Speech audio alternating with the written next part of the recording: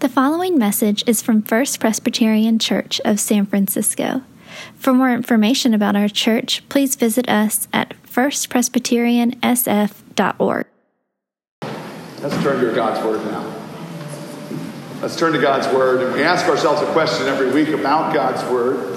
Why do we trust these texts? Why are we reading them? Why do we turn to God's Word? Will you read that? Would you read that to me? It's written from John. For he whom God has sent speaks the words of God, for he gives the Spirit without hindrance.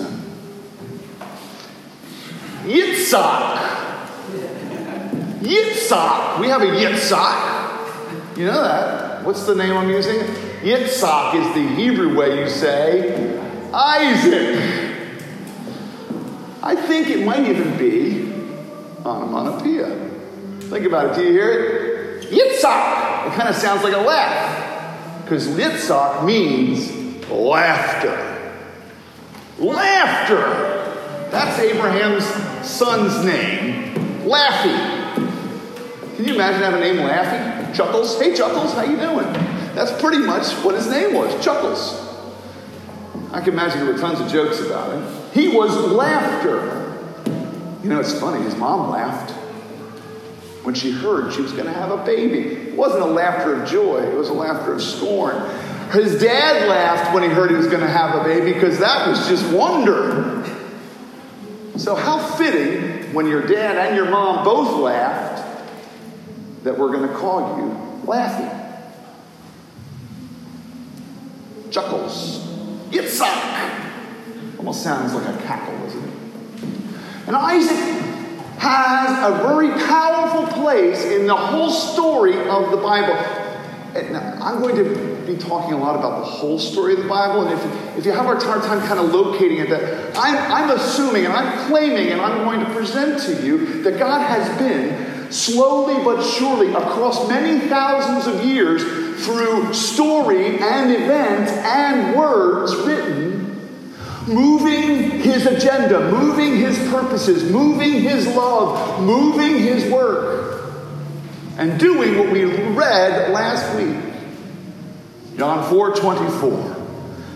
God is spirit, and those who worship him must worship in what? Spirit and truth, because God is what? God is seeking such worshipers.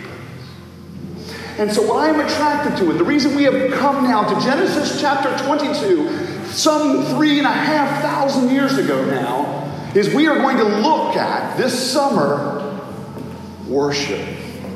And the word worship is in your text. It's in this passage. I think I can't remember which verse it is. We're going to read it. And I'm going to do is we're going to turn now to this text. I'm going to talk a little bit more about Isaac. And we're going to read this together. It's the first time that the word worship is used in the Bible. Right here in Genesis chapter 22.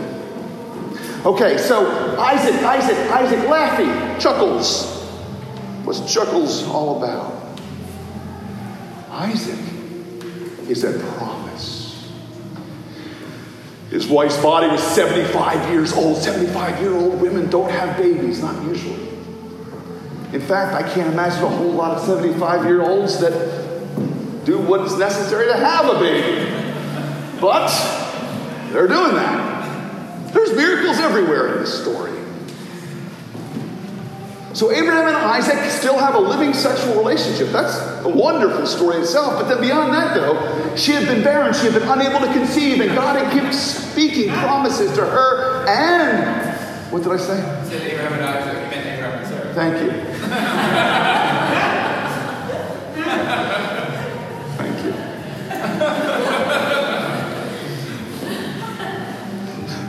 All right, so you can imagine just how many things came into my mind to say something. I stopped all of it. It's tremendous discipline for me to not say something that jumps into my head.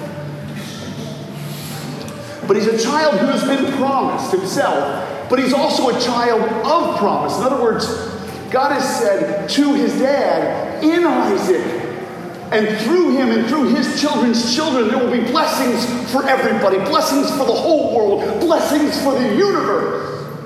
That big. So big you can't even hold them all together. You can't even count them. I'm going to bless you so much through Isaac. And so this story, when we come to this story, its strangeness, how arresting, how troublesome, and this story is wrong. This story is dark. Because the child of promise, through whom promise would come, wait, I'm going to read it. Maybe you don't know it, maybe you do. As I read it, I'm going to annotate it. And I'm going to read it fairly slowly. Because the Hebrew actually is, this Hebrew, first time in Genesis, the story gets very personal. It's very, details are here. All sorts of lived detail from an eyewitness, I believe, to this account. I wonder who reported this. Was it Isaac? I don't know how hard it was for him to tell the story. But you must walk into how dark the story is and what a riddle it is. Otherwise, you will not understand the invitation to worship. All right. Let's walk into darkness together. I'm serious. This is a walk into darkness. We're walking in the ancient world now. And let's begin. The narrator is omniscient. Do you notice that? The narrator is omniscient here. Take a look. What do I mean by he's omniscient? What's an omniscient narrator? An omniscient narrator can tell you what people are thinking. They can tell you about the story behind the story. And look at the way it starts. After these things, God tested Abraham. Now, right away, the narrator's telling you that this story winds up okay. You know right away, like it's a test. You know right, but Abraham doesn't seem to know this. Now, there's a lesson there about often you are being tested and you don't necessarily know when or can't see it yourself. But that's another part of the story. And we're going to be challenged about what to do with this story as we look at it. But so anyway, the narrator is telling you this is a test so you can relax. You can take a breath. Because this is frightening. And anybody who has been a parent, this is doubly frightening. And it doesn't take much for you to imagine, even if you're single, just how terrifying this is. And he said to him, Abraham. Now, it doesn't tell us how God spoke. And the text never really tells us what that voice sounds like or whether he appeared. It doesn't really, all that's gone now. And there's something bare and very naked about the dialogue, and you'll see what I mean. And he said, here I am. It's going to be repeated 2 more times. Here I am. What does that mean? Here I am. What is this availability to God?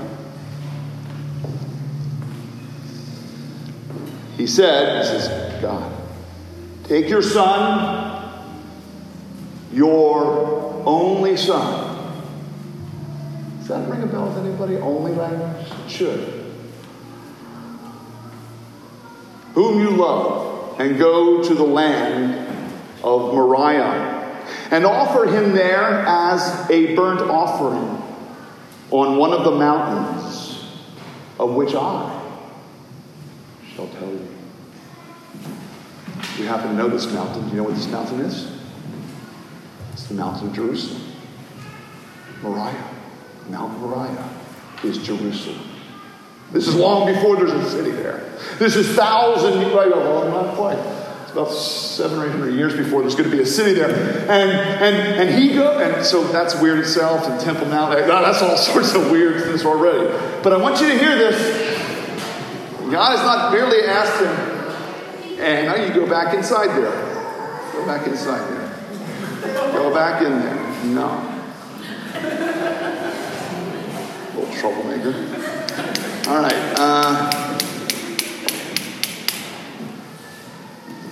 Mount Moriah.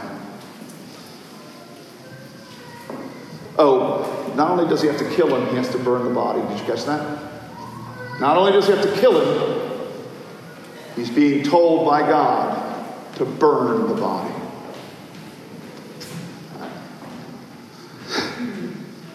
There's no way you could possibly get inside the head of a man who realizes what he's just been asked, and everything he's going to do is to accomplish that purpose now. And the text does not tell you what he's thinking. I'll let you imagine.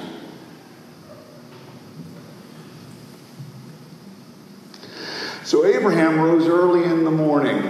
Some commentators have said don't you see his enthusiasm, not enthusiasm, but his willingness, he gets up early to obey God. And I think that's a very foolish reading of the text, because I know exactly why he's up early. He hasn't slept. And if you don't realize it, you don't know what it's like to weep over a child and wonder. Saddled his donkey and took 2 of his young men with him, and his son. Laughter. You feel that? Because there's no laughter, is there? There are no chuckles. And he cut the wood for the burnt offering and arose and went to the place of which God had told him. On the 3rd day, 3 days he's walking, 3 days he's knowing, 3 days he's plotting, 3 days he talks to laughter, knowing this is the last time he's going to talk to him, or imagining so. On the 3rd day, Abraham lifted up his eyes and saw the place from afar, which makes sense. That mountain is very visible and very prominent. That's why they built a city there. Then Abraham said to his young men, and notice this is an odd turn of phrase, "Stay here with the donkey. I and the boy will go over there and worship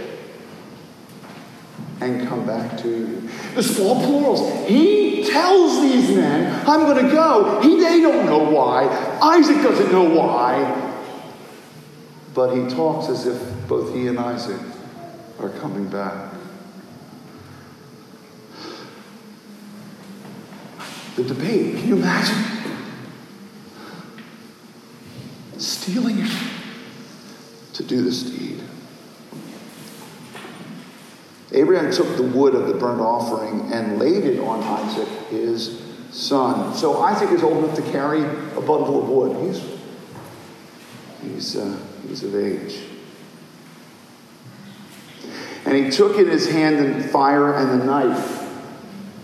So they went, both of them, together. Now I notice the detail, and maybe it's quiet, a little confused. Isaac has seen his dad sacrifice. 3 altars have gone up before this. 3 altars, at least recorded in the Bible. 3 times Abraham has made an altar that the Bible tells us about. And Isaac knows the drill. You notice that he knows. He knows what Dad's doing.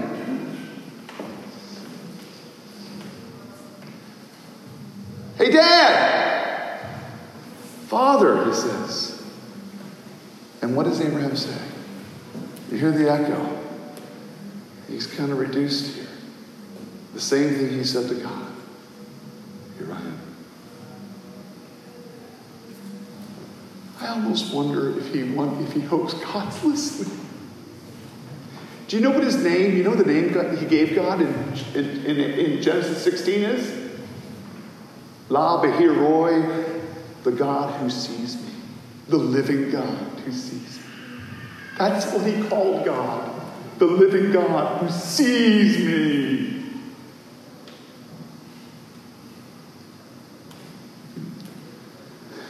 And he said, here I am, my son. And Isaac says, well, look, the fire and the wood, but where's the lamb? Where's the lamb? You always have a lamb, Dad. Where's the lamb for the burnt offering? And you picture the knife going back into his own heart. The pain he realizes he doesn't say. What he's going to say? What is he to say to your own son? Well, listen to what he says. God will provide for himself. He doesn't even say for me. He doesn't even say for me. He doesn't even say for himself. He said God will provide for himself. Oh, it's so beautiful. He's not even thinking of himself in this moment. The lamb for a burnt offering, my son. This word son is used 10 times in this. 10 times it's repeated. It's unusual even in the Hebrew. So they went, both of them, together. When they came to the place at which God had told him, Abraham built the altar there, stone by stone. I almost picture him doing a little slowly, a little stalling time to get a little more time with my son before it's done. He laid the wood in order and bound Isaac his son. Now this is, you know what the rabbis call this passage? Akedah, the binding. Because you see, Isaac had to voluntarily let himself be bound. Because his dad's in his 90s. Is there any conversation? You see, the text is so stark. It's so stark. It doesn't give you, like, you can imagine all the byplay, the looks back and forth, the tears, the trembling, oh my goodness, the determination, the confusion in Isaac's eyes. What are you doing, Dad?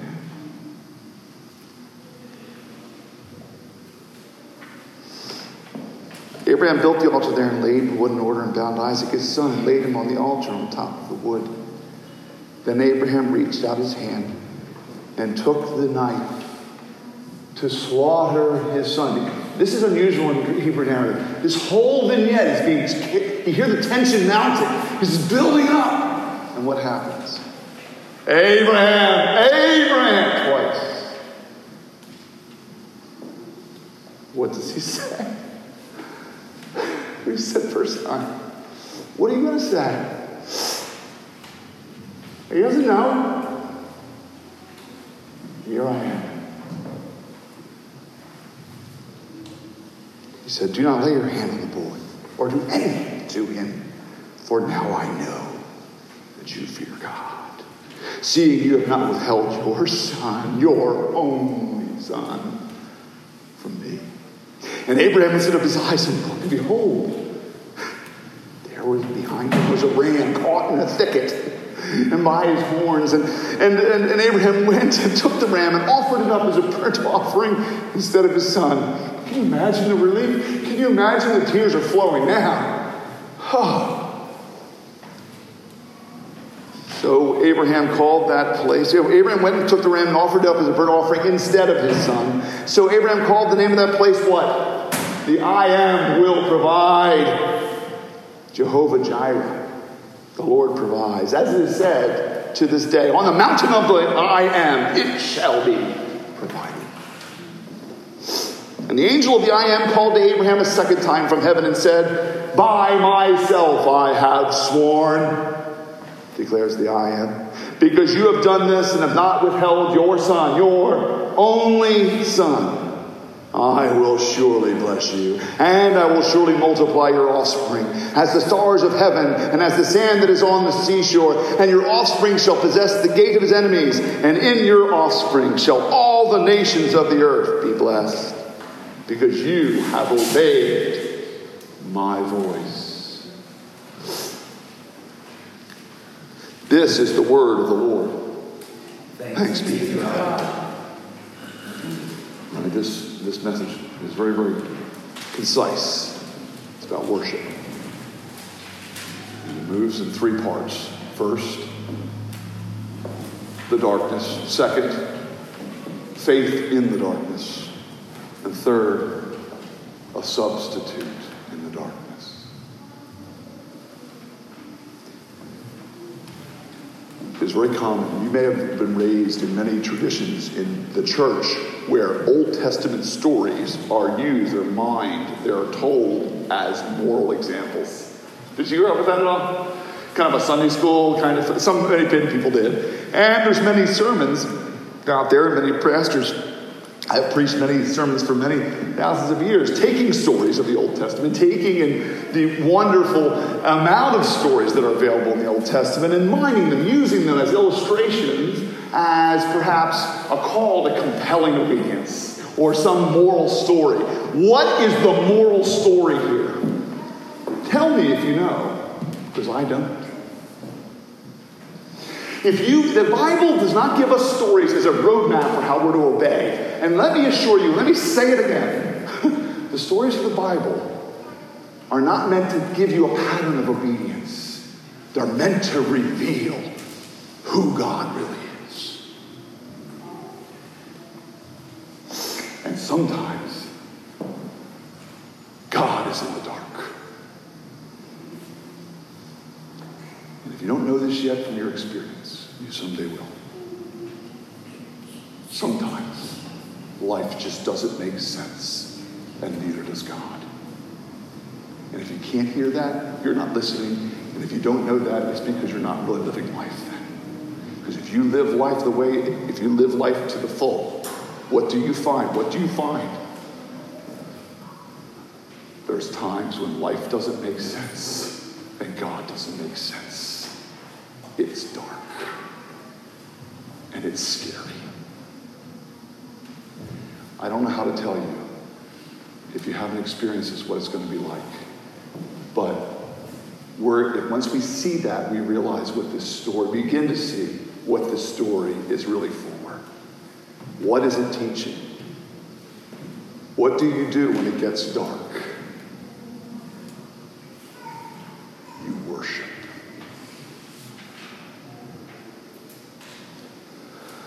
So around the gate, the Bible describes a God that you may not particularly like and may not particularly enjoy at times, because sometimes God cannot be understood.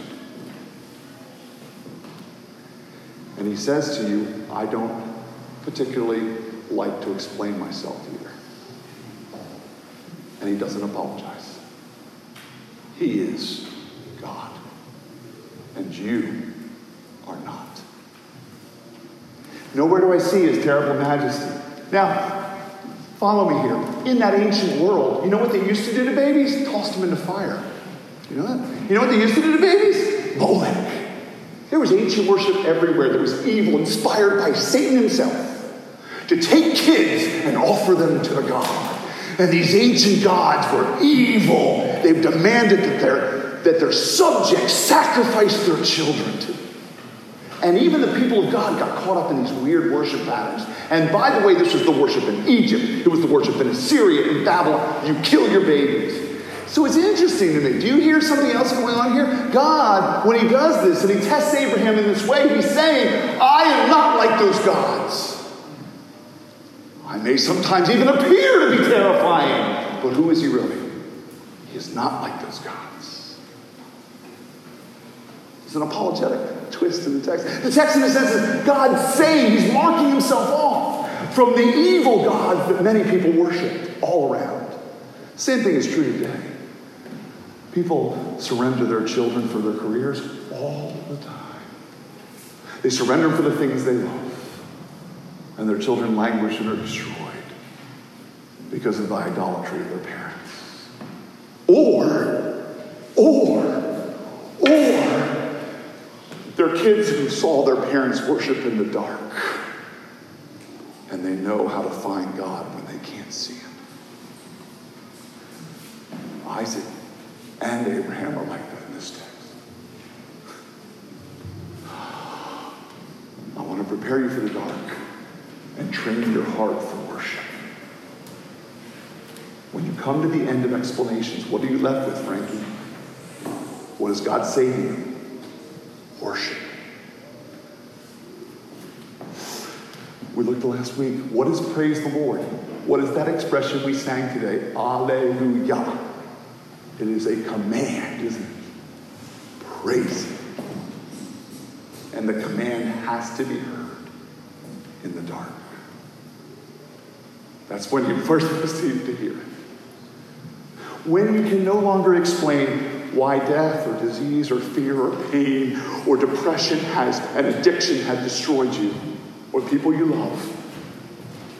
I'm going to call you, and the scriptures call you, and this story is meant to call you. Worship God when you're in the dark. Let's move on. We've asked the first question, what sort of God is this? Second, what sort of man is this?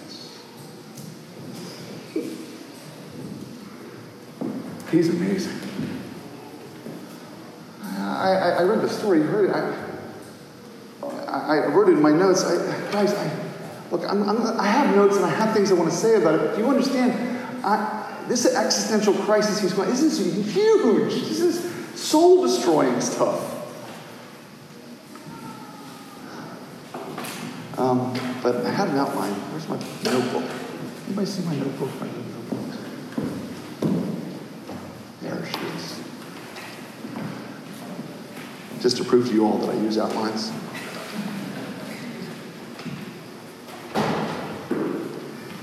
What do I see first here? What do you have the first thing you should do in the dark? And what is Abraham showing us? Make this your routine. Here I am. One of the things I love about Abraham is his just mere availability for God. When he doesn't even understand what God is doing. That is one of the ways we navigate darkness. Is simply continuing to be available to him. And even in the midst of the craziness or the sanity, the fear, just being this simple, wonderful availability, that's an act of faith. You coming. This is why I urge you and plead with you to come to worship again and again. Why? Because this is your way of saying this morning, Eric is saying, here I am. It's our availability to God and to one another. And it is foundational when you're in the dark, right? Because you don't have any bearings anymore when you're in the dark. You can't see up and down. You don't know where you are. Wait, I can train myself in the dark, though, to orient myself to his voice and his word and say what? Here I am. And that's all the worship Abraham has. And it's enough.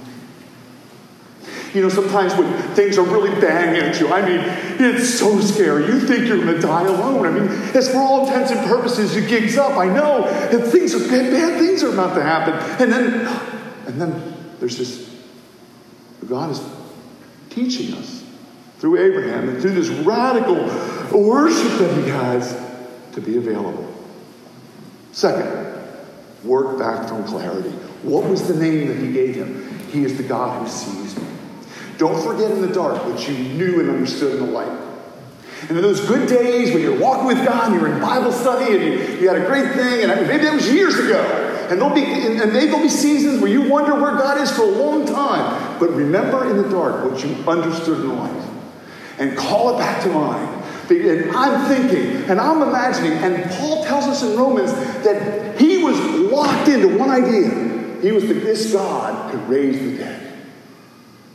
He had named him the living God who looks at me and watches me and sees me. He's holding on. He's white-knuckled. And his response is, here I am. He treats worship as obedience, do you? He treats worship as his obedience to God above all else, do you? And then what does he do when it gets hard and dark? And this is what's so amazing to me. And this is how we're supposed to respond to the dark. This is what he's telling us. In the dark, when things go bad, when ruin is upon you, when your mistakes are chasing you, when everything starts to fall apart, when the loneliness gets to be too much, when your marriage simply doesn't feel like it's ever going to really work, right at that moment, you know, what does Abraham do? And what's he teaching us to do? I see it. It's almost like he just doubles down on God. He just doubles down. He does everything to make that sacrifice happen. He assumes complete. He takes the wood. He has Isaac carry it. He has the knife. He has the fire. He has He doubles down. He even has helpers to get him there. He just moves toward the God who he feels has abandoned him. And I'm telling you, when God abandons you, you feel like God's abandoned you, your instinct is going to be what? Run away. Run away to some idol. Run away and get high. Run away and go party. Run away and get what you want in life. Run away because God didn't listen to me and he took away what I loved. And I hope I never had this story amongst us about the loss of a child. You're pulling your hair out. And what does what happens and what will worship do? And how can you be free in the midst of the dark and navigate it? I'm telling you, double down in worship. Double down. And work for what you know he told you to do. And believe me, we know. Love your neighbor. Walk with God humbly and worship him as he's called you to. And double down. Why? Because of the last point of this sermon. Abraham, this story is a horrible story. It is. It's horrible. It's a horror story, guys. It's not a moral map. It's a map of worship. But more than that, it's a map to Jesus. And that's not a Sunday school answer. What does the Father call Jesus? My son. What? My only son. What is Christ upon the cross? The cross is an altar upon which a man was sacrificed for sin. And as the ram took Isaac's place, Christ would take Rochelle's place. And in the dark, he would die for Mike. And he would die for me in our darkness. What is this ancient, weird story in the dark about? It's about the cross. And it was a clue to every Jew who would ever live that the first worship mentioned in the Bible, the first worship mentioned in the scriptures, is by Abraham worshiping the God who provides on the mountain of the Lord. And he would provide on that mountain. For the same mountain upon, I wonder if we'll find this out in glory. If God will pull back the curtain for us and we'll see that cross was actually erected perhaps in the very spot where Abraham lifted his arm. Wouldn't surprise me at all if our Father had done that. So finally, if you're in the dark and you're called to double down in worship and be available to God in worship and say, here I am, what's the answer here?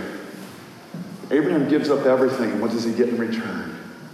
Everything and more. He gives up the one thing he loved most, and what does God do in return? What he does to Jack, what he's done to me, what he's done to Peter. And he says to you, worship me, worship me, worship me now, fall before me in love, however dark your life is. And even as he takes from us, what does he give? Even as we are so terrified, what does he give? Eternal life. A substitute. You see, what is the ground of worship? You see, God is creating for Abraham, and he's creating in Abraham a story that would create for us a picture of why our worship is possible, and why our worship can happen in the dark, and why we can hold on when death is there, and that we can stand before death and go, I am not afraid. Why? And why is Abraham not afraid? Because in the end, he's laughing. And his son is laughter. Because his son came out of a dead womb, don't you get it? And he could see and he could imagine that he was going to walk back to those men even after he raised the knife, because this was the God who raises the dead and takes a substitute instead of the real thing. Instead of me, he takes the substitute Jesus. And then we have a table, and it's all about, what is it? There will be blood. This is an altar. This is an altar. We are here embracing the provision that Abraham spun around and saw in the ram in the thicket. And the ram in the thicket is the promise of Jesus. Because in the dark, when you're facing your own darkness, you're faced with death and shame and dissolution and loneliness and depression. What are you going to do? Well, I'm going to call you to worship. Abraham's calling you to worship.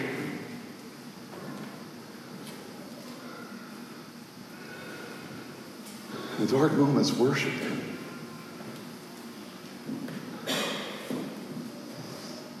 I have more I want to say about this, more that's coming out of my heart in it. I'll end with this. I wanted to end with something about laughter. I was just erupting in laughter, and I can feel it. I get a giggle in my heart. You know, it's amazing, this turnaround. I thought I was going to die, and he dies for it. Gosh, it's wonderful. It's a wonderful riddle of joy. And I'm going to end there. I want to end. I cannot wait. I cannot wait till the comedy is at an end. And we are restored in laughter. When we laugh to remember the darkness. Because we knew his faithfulness there. And we knew he was there all along. He even entered the darkness in Jesus and saved me out of it. Praise him. I want you to see from beginning to the end what the scripture's calling you to worship. Praise him, I say. In Christ's name, amen. Let's pray. Father, I love you. And I thank you for thank you so much that none of us have to have this test. We have our own tests, each of us, and they're just as grueling, I imagine, for each of us, but I am glad I have not had this test.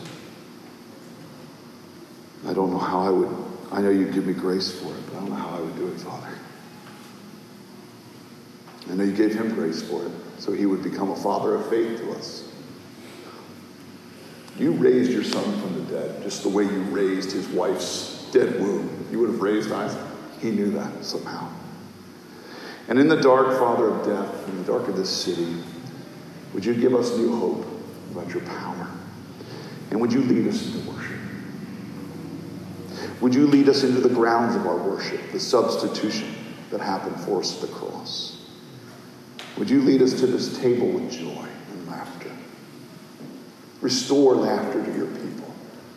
Where we laugh at death, laugh at the designs of the evil one, laugh at our suffering, because we have a Savior who conquered it all. I praise you, Father, in Christ. Amen.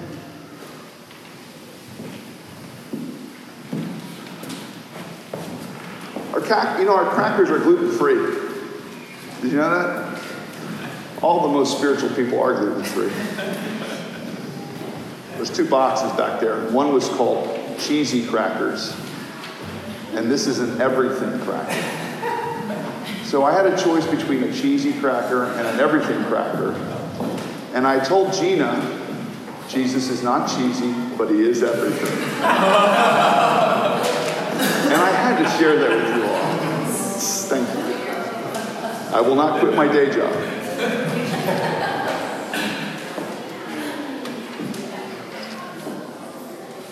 You see, it's never stopped. I know some of you this morning right now are in darkness, who have been walking a lot of darkness. I know. I can count it. I have been there too. So you see, God is setting up his altar in the church all the time, in the dark of this city. What has God done in this room? What has God done in the darkness of San Francisco? Here in our church, here, down the street of reality. What's he doing in the city?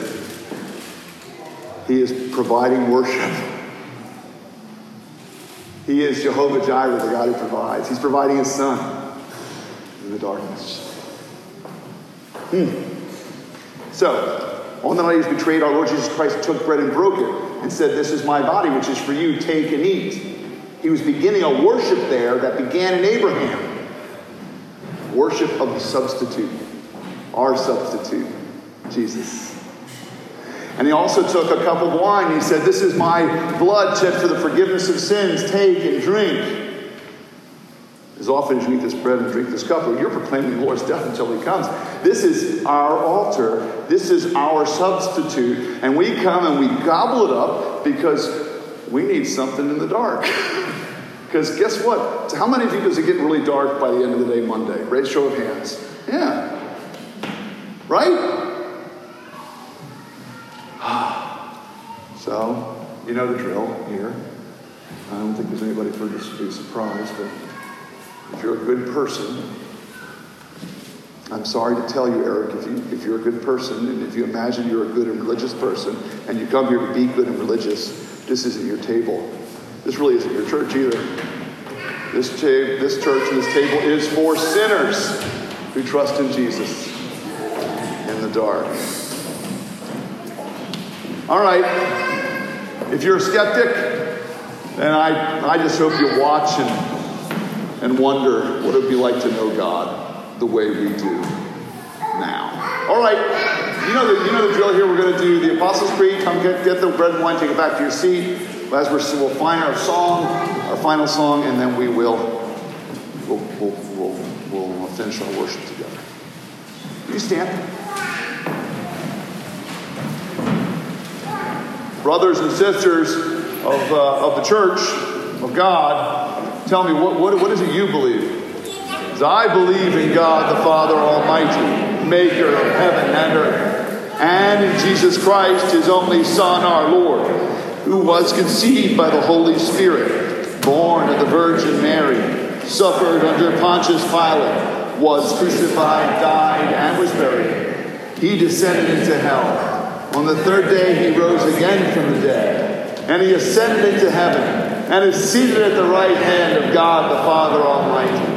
From there he shall come to judge the living and the dead. I believe in the Holy Spirit, the Holy Catholic Church, the communion of saints, the forgiveness of sins, the resurrection of the body, and the life everlasting. Amen.